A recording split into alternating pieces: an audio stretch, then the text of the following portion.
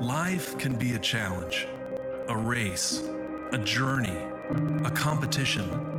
It can be filled with struggles, battles, testing, and trials of all kinds.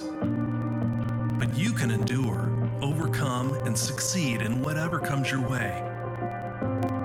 God gives us all that we need to live a successful life when we focus on Him and choose the path that He set out for us. He designed the pattern for us to live by. He shows us how to avoid the things that trip us up and can lead to dead ends. He encourages us to keep going and to be at peace as we press on. So forget the pain and troubles of the past. God forgives us when we fail, and He promises to meet all of our needs. You can go the distance when you set your eyes on the prize and discover how to win within.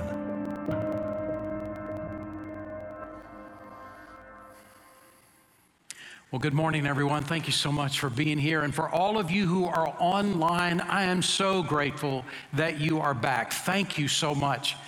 One of the things that I want to bring to your attention is those communication cards, Connect cards that we talk about every Sunday.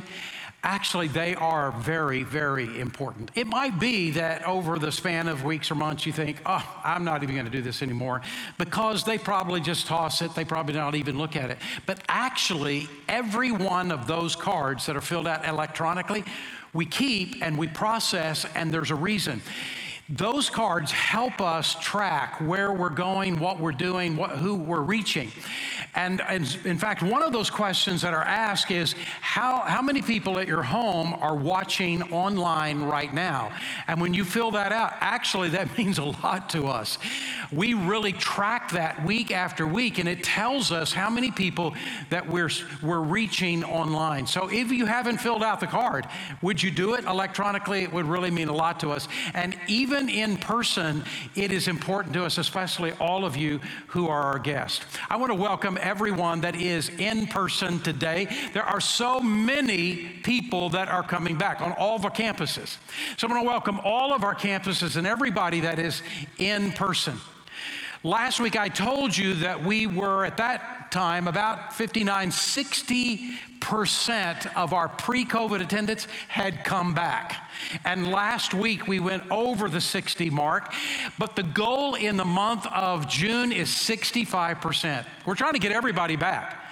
And we know it's going to be incremental, and we're asking see if we can reach a goal this month of 65% of our pre-COVID attendance to be back. Now, what that means is 300 more people that have not come back yet during the month of June comes back. And so I'm asking that you and your family be a part of those 300 people that come back in the month of June, as we are trying little by little to finally get everybody back. You know what? In every service at the Sugar Land campus, I'm seeing our doctors here. And some of our doctors have masks on, and some of our doctors have no mask on. And if our doctors can come back, maybe you could come back too. You're going to all the stores, maybe you need to come back to church as well. We want to welcome you and encourage you to come back in person. It is crazy how many people are so worried about so many different things. I read a story of a woman who was reading an article about an incurable liver disease. Now, she's reading the article, and the longer she reads the article, the more she becomes convinced she has that disease. She has an incurable liver disease. So she immediately goes to a doctor. She goes to all the tests. All the test results come back, and he says to her, I got great news for you. You do not have that liver disease. And by the way, even if you had the disease, you wouldn't know it, because there is no pain or discomfort that ever comes as a part of that disease. And she said, oh no, those are my symptoms exactly. People struggle with guilt and struggle with worry and struggle with so many things. Isn't that right? And how many of us really, from day to day, struggle from time to time with the worry of our own life? Worry because of a test that's coming up, or a business deal that's going down, or a girlfriend or boyfriend that was walking out, or old age creeping in. Whatever it is, all of us have issues and problems that we're dealing with. And we're tempted to give ourselves over to the worry of our life. And that's what I want to talk to you about today. The Bible actually says that worry is a thief. And Jesus says the thief comes but to steal, kill, and destroy. But Jesus said, I've come to give you life and all of its abundance. And I want to talk to you today about the issue of worry.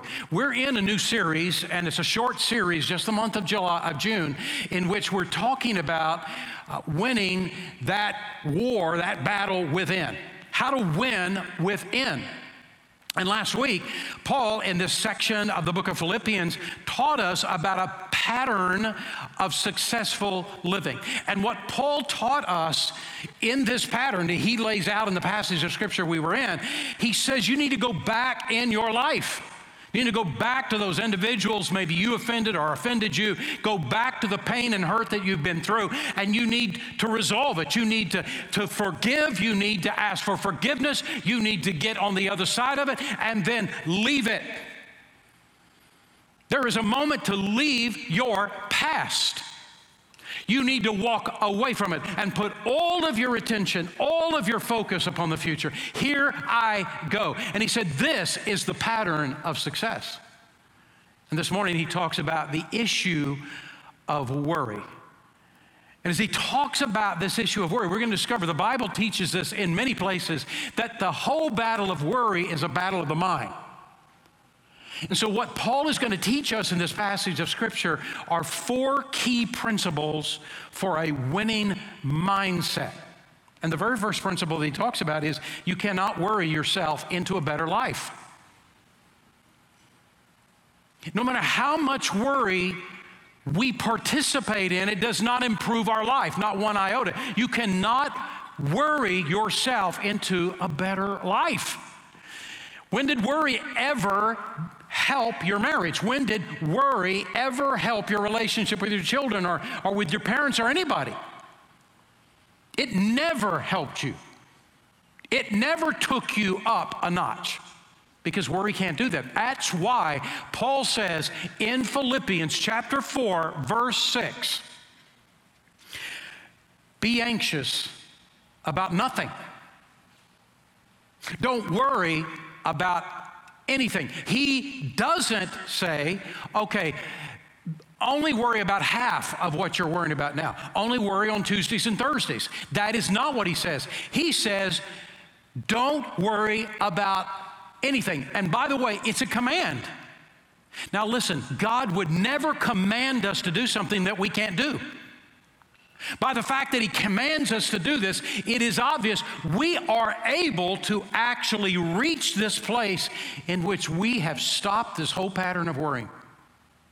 And in fact, we can eliminate all worry from our life if we choose to do that. Now, Paul is the one who is speaking to us through the inspiration of the Holy Spirit. And what is interesting is that Paul, at the moment he is writing these words, he is in a prison and he is awaiting word about if or when he will be executed by the Roman emperor.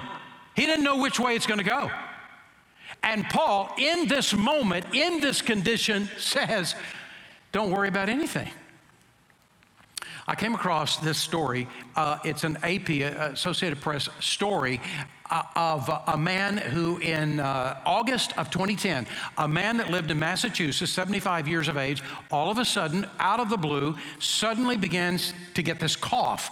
He's got this cough. He has discomfort in his left lung, and he has shortness of breath. He is really getting concerned. So he goes to the doctor. And when they take an x-ray, there is a mass there. There is a dark, ominous spot there. And when everybody looks it over, several of the doctors looked it over, everyone agreed this is probably cancer.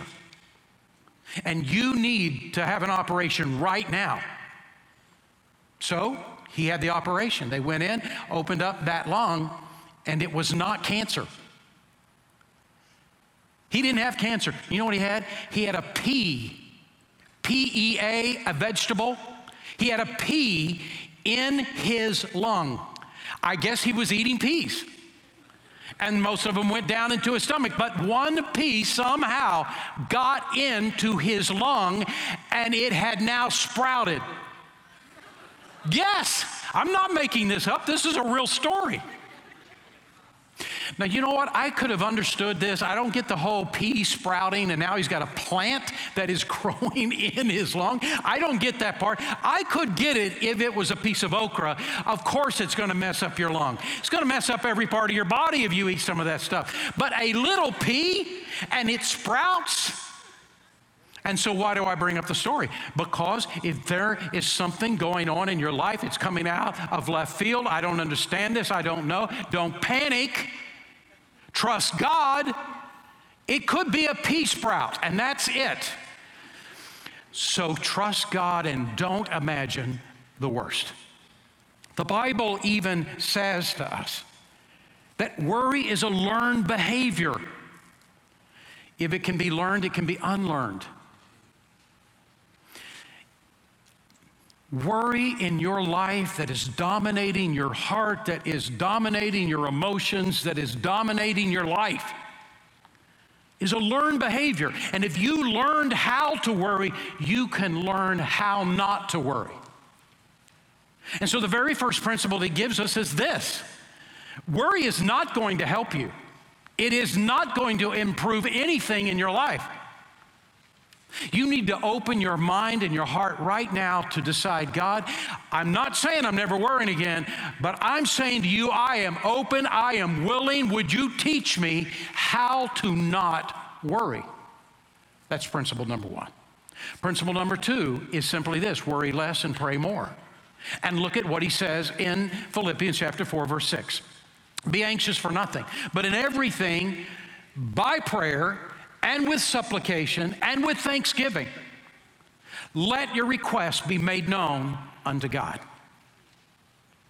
He is saying you got two things going on, worry and prayer, and the problem is worry and prayer cannot occupy the same space. Make the decision to pray instead of worry. So what I want to do is illustrate the point I'm trying to make, and I want to do it with these three jars that you see behind me. This jar represents your mind, and it didn't dawn on me until this morning when I looked at it. I'm not trying to say you have nothing inside there. I'm not trying to speak for yourself, Mark. No, I'm not trying to say that there is nothing inside your brain, but this represents our mind. Now, what happens to us? I don't know when it's going to happen. Maybe it's this afternoon. Maybe it's Monday or Tuesday. But what every one of us in this room know, something is going to happen. There's a problem that's going to happen. Something's going to pop up from somewhere. You didn't expect it. On Sunday morning during this message, you had no idea this was coming, but here it is. So let's just imagine it's Monday and all of a sudden there's a problem.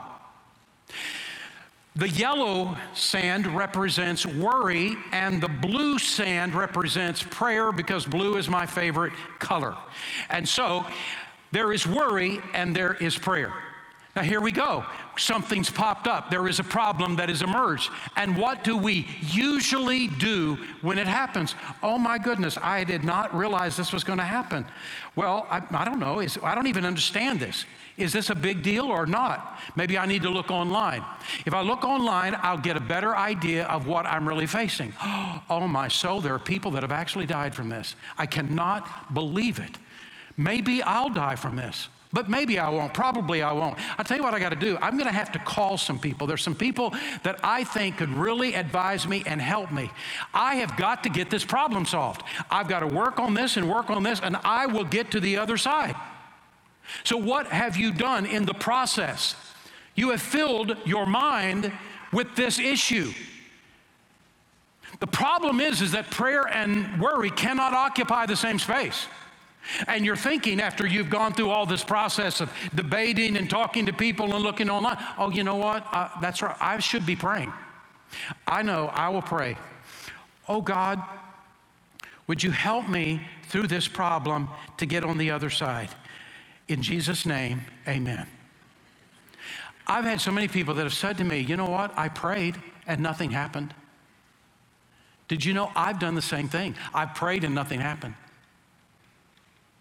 But the problem is that prayer and worry can't occupy the same space. And if what our immediate issue is, what our immediate reaction is to fill our mind, our heart with all the problem, trying to solve it, trying to get information about it, trying to talk to other people about it, trying to imagine, is it going to be life-threatening? By the time we get to the end of all of that, and then we stop and pray, it's about this much. No wonder the prayer isn't affecting us in a positive way. So let's start over. God is saying, here's what I want you to do. You have a problem that emerges. Don't think about the problem yet. Don't worry about it. Don't do any research first. But first, go to God in prayer. God, I'm coming to you. I don't even understand this issue. It may not even be that big of a deal. But God, here's what I want to say to you. I trust you. I believe in you.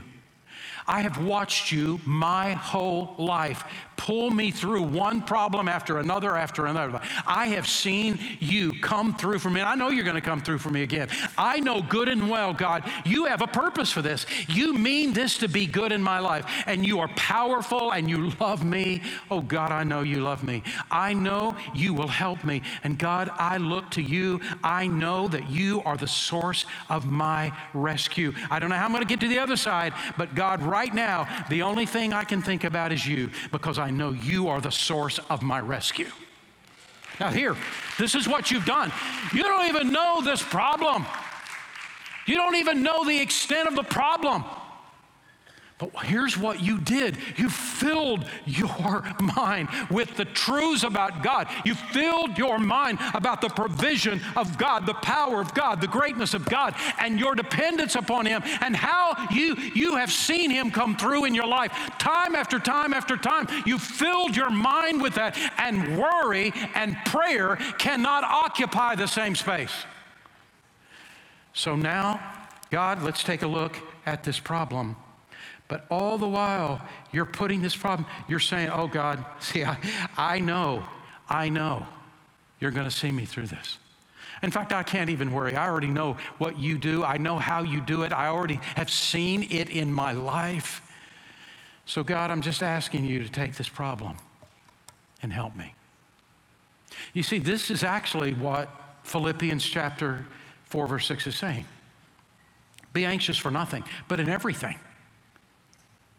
by prayer and supplication with thanksgiving, let your requests be made known unto God. Fill your mind with prayer about the nature of God and the history of God in your life and the deliverance of God in your life and your love for Him and His love for you. Fill your mind with that, and then there won't actually be a lot of room left to get all upset about the issue, because you already know God's going to take care of you. This is the goal. This is the idea. And the Phillips translation puts it this way: when you pray, tell God every detail of your needs. So God, here it is. Here I'm bringing this to you. Help me to better understand it. I'll learn more. But as I do, I bring everything to you. For peace of mind instead of panic, pray. And here's the truth. If it's big enough to worry about, it's big enough to pray about. So the Phillips translation is saying, be specific. God, here is what I'm asking. I'm asking you to turn this thing so around it becomes a blessing in my life, becomes a blessing in my family's life. There are people that are watching my life right now that I am hoping will come to know Jesus as their Savior. When they watch how I am responding to this moment, they will be stunned by it. They will be amazed at my God and how my God rescues me, delivers me. Give Him every detail of what you're hoping will happen in the midst of this moment. This is what 1 Peter chapter 5, verse 7 is saying. Cast all your anxiety on Him because He cares for you. This is a real thing. It happens several decades. Every so often, the insurance companies will do a series of interviews and studies because they want to find out what causes people to die early. It's within their best interest to understand what markers to look for whenever they are going to fill out life insurance policies and give you life insurance. And what they discovered, and it's been several times, this is not just one time, but several decades in a row, what they discovered is that those people who attend church at least once a week. Those people who attend church at least once a week. I mean, online, that still counts now. It's still COVID season. Once a week, live 5.7 years longer than people who don't go to church.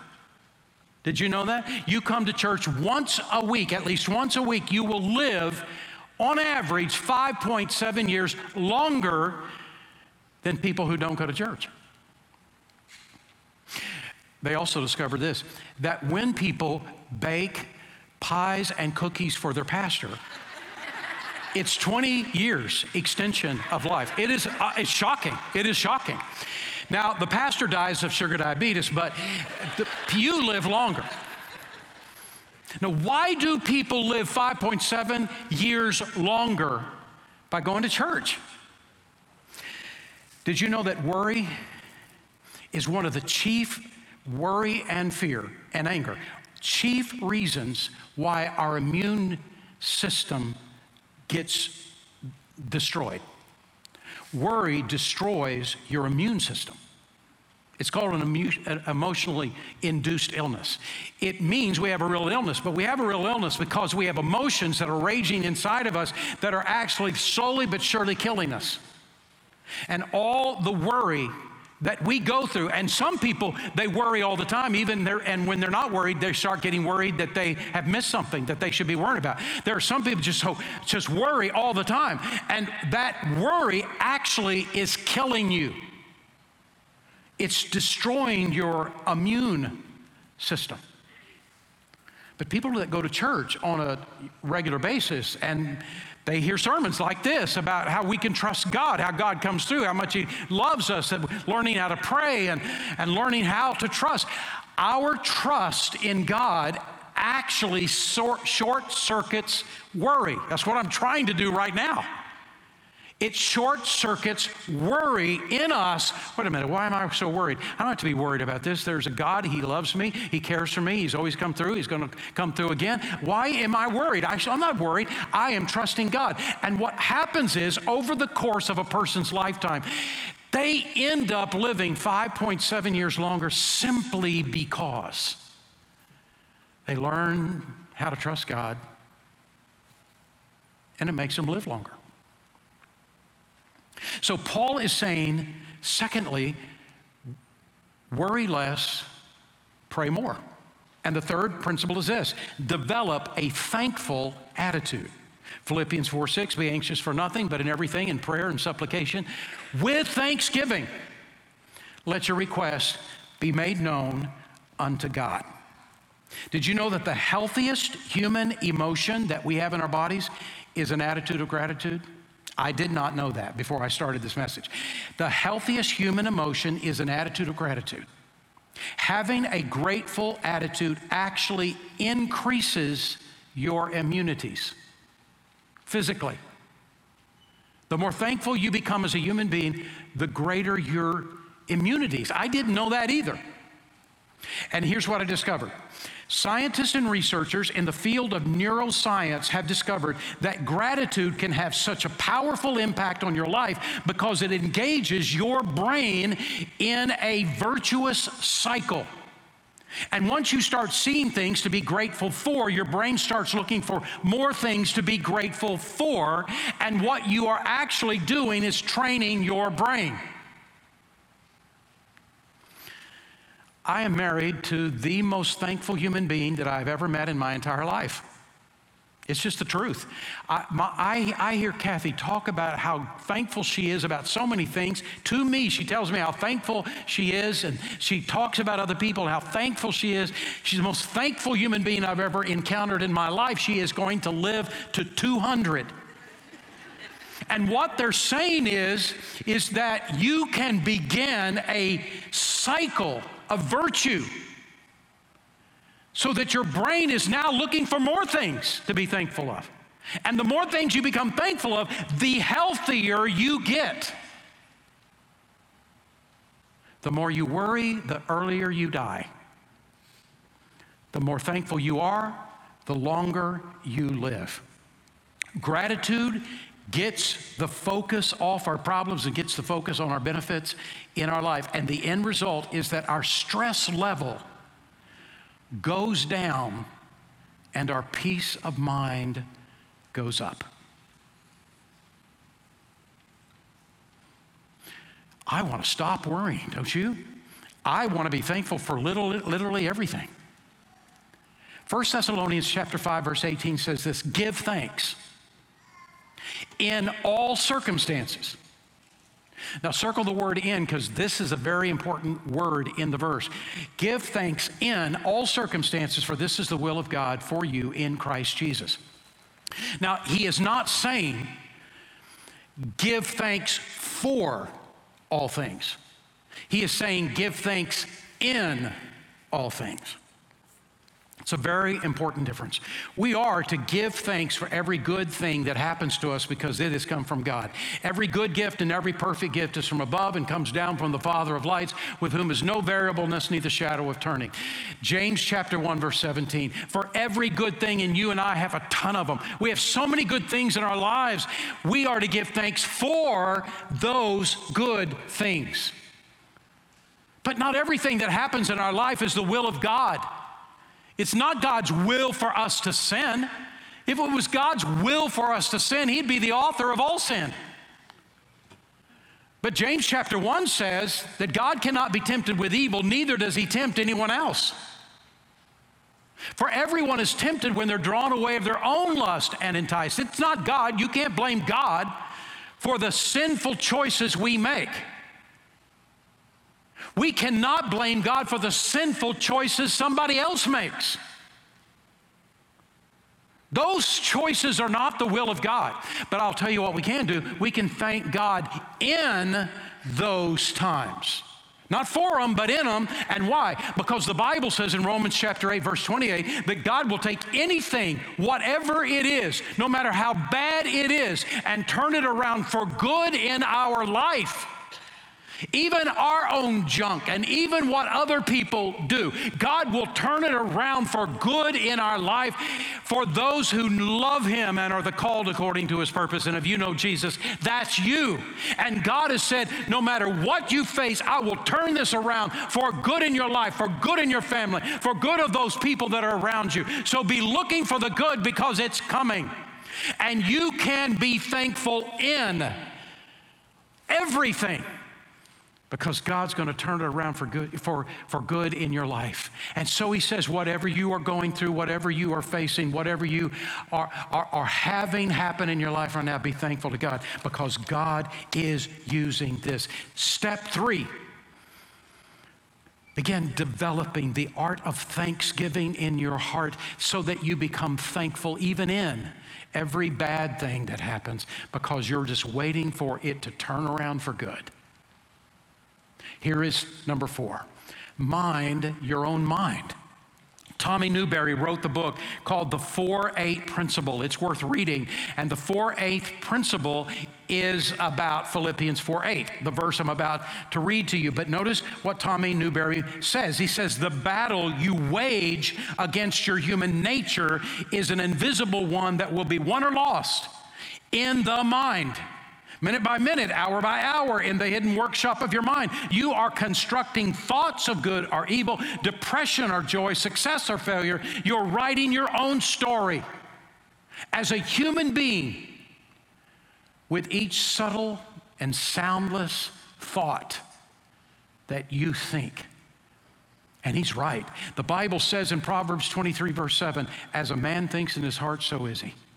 What we give our mind to, what we give credence to in our mind, becomes who we are. What dominates our mind decides our attitude and our level of peace. Did you know that fire ants are not native to Texas? It's hard to believe, they're everywhere. Surely when God created fire ants, they must have started in Texas. That's how I feel about it. They're just everywhere I turn in my yard, I got to keep fighting those fire ants. But they're not native to Texas. And in fact, did you know there were no fire ants anywhere in the entire United States until the 1930s? There were no fire ants in the country until the 1930s. So how did they come? Well, fire ants are native to South America, and there was a crate that there was somehow some fire ants in the crate. I don't know how it happened, but there were fire ants in the crate. It was shipped to Mobile, Alabama. And the crate was taken off the boat. It was opened up, and the fire ants got out. And when they got out, they stretched their arms and said, this is a good place. I am going to have so much fun here. And now, fire ants in the last just 90 years, it's all it took was 90 years. 90 years later, there are fire ants everywhere in the United States, just covered everywhere. So why bring it up right now? Because every negative thought we entertain in our mind is a fire ant. And it is biting our soul. It is biting our life. It is trying to bring us down. It is putting poison in our system. Every negative thought that we are entertaining, we're allowing, oh, woe is me, is damaging your life. It is stealing the years off your life. Every negative thought is a fire ant. Is a fire ant. And you will not let fire ants go free in your yard, and you should not let them go free in your brain.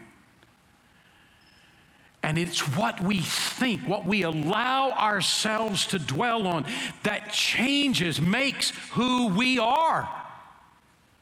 And that's what he says in Philippians 4:8 when he says, finally, brethren, whatever is true, whatever is honorable, whatever is right, whatever is pure, whatever is lovely, whatever is of good repute, if there's any excellence, if there's anything worthy of praise, let your mind dwell on these things. These are 8 descriptive words of Philippians 4:8 that are 8 filters. And he is saying, put your thoughts through these 8 filters. And when you get them through the 8 filters, they will be good thoughts. And change the way you interpret your life, change the way you see your future, change the way you see your present, even change the way you see your past. And the battle is the battle for your life. For who you are on the inside. Now bring all of these 4 keys together. Philippians 4:7 sort of puts it all together, and here's what he says. And the peace of God, which surpasses all comprehension, shall guard your hearts and your minds in Christ Jesus. He says when you do these 4 things, worry doesn't make your life better. I accept that to be true. I'm going to stop this. It's nonsense. It doesn't even help me. Second of all, I am going to choose to start with prayer instead of end with prayer the next time I have a problem in my life. I'm going to put the problem on pause. I am going to rehearse in my heart who God is, what God does for me before I ever deal with the problem. I'm going to develop a thankful heart. I'm going to stop talking about everything that's bad, everything that's wrong, everything that's terrible. I'm going to stop it. All I'm doing is killing myself. I am going to start being thankful to God for the good things and in the bad things. And I am going to develop this virtuous cycle in my brain, and I'm going to see through different lenses. And as I do it, I will live longer. And I'm going to mind my own mind. And these 4 things gives us peace. And people will be willing to do anything for peace of mind. Peace of mind and peace of heart. People do anything for that. Well, this is what you do. And here's what he says. It will surpass, this peace that God gives to you will surpass all comprehension. It won't even make sense. People are looking at your life and saying, how in the world are you so peaceful given what's going on in your life? There's no explanation of it except God. It is obvious God is in the middle of this moment in my life. God's peace is a gift to you. It is a gift that cannot be explained or duplicated or fabricated or understood. It is a sense of peace that comes over your life because you obeyed these 4 principles. And this is why Isaiah chapter 26, verse 3 and 4 says this: you will keep in perfect peace all who trust in you, whose thoughts are fixed on you. Trust in the Lord always, for the Lord God is the eternal rock. And I'm going to tell you something. There are people that have not seen you. If you do this, if I do this, there are people that have not seen you in 10 years, and they already think of you the way you have been. And when they see you again, they are going to be saying, who are you? What happened to you? Who in the world are you? Because God will have so transformed your life. Is this a promise for everybody? No, it's not. It is a promise for those who know Jesus Christ as their Savior. So my question is, would you give your heart to Christ? Would you choose Jesus today? Those of you who are watching online, would you give your heart to Jesus? You tuned in today, and it's not by accident. You were to hear this message today. All of those who are in attendance in person today, you were here for the reason of God for you to be here, to hear this message. This is God's word for you. But the promise is only if you know Jesus. So if you have not given your heart to Christ, would you give your heart to Jesus today? And I'm going to tell you how you can. Those of you who are watching online, when I get finished, there will be a virtual Next Step Center where you call or email, or not email, you call or go online, and there will be a real live human being that you'll talk to and will help you come to know Jesus as your Savior. Do that today. And those of you who are in person on any of the services, any of the campuses, when this service is over, there's a real live physical Next Step Center on that campus, and your campus pastor will show you how to get there. But go and talk to someone, a minister, about how you can know Jesus as your personal Lord and Savior and make that difference today. Let's pray. Father, we come to you. We love you. We're thankful for you. And we ask, Father, that you would teach us these truths. Help us put these truths into our heart more and more and more and more, so that over a period of time, our life is changed, our life is lengthened, but the quality of our life has been so vastly improved. Teach us, Father, how to live the way you teach us to live. And we pray this in Jesus' name, amen.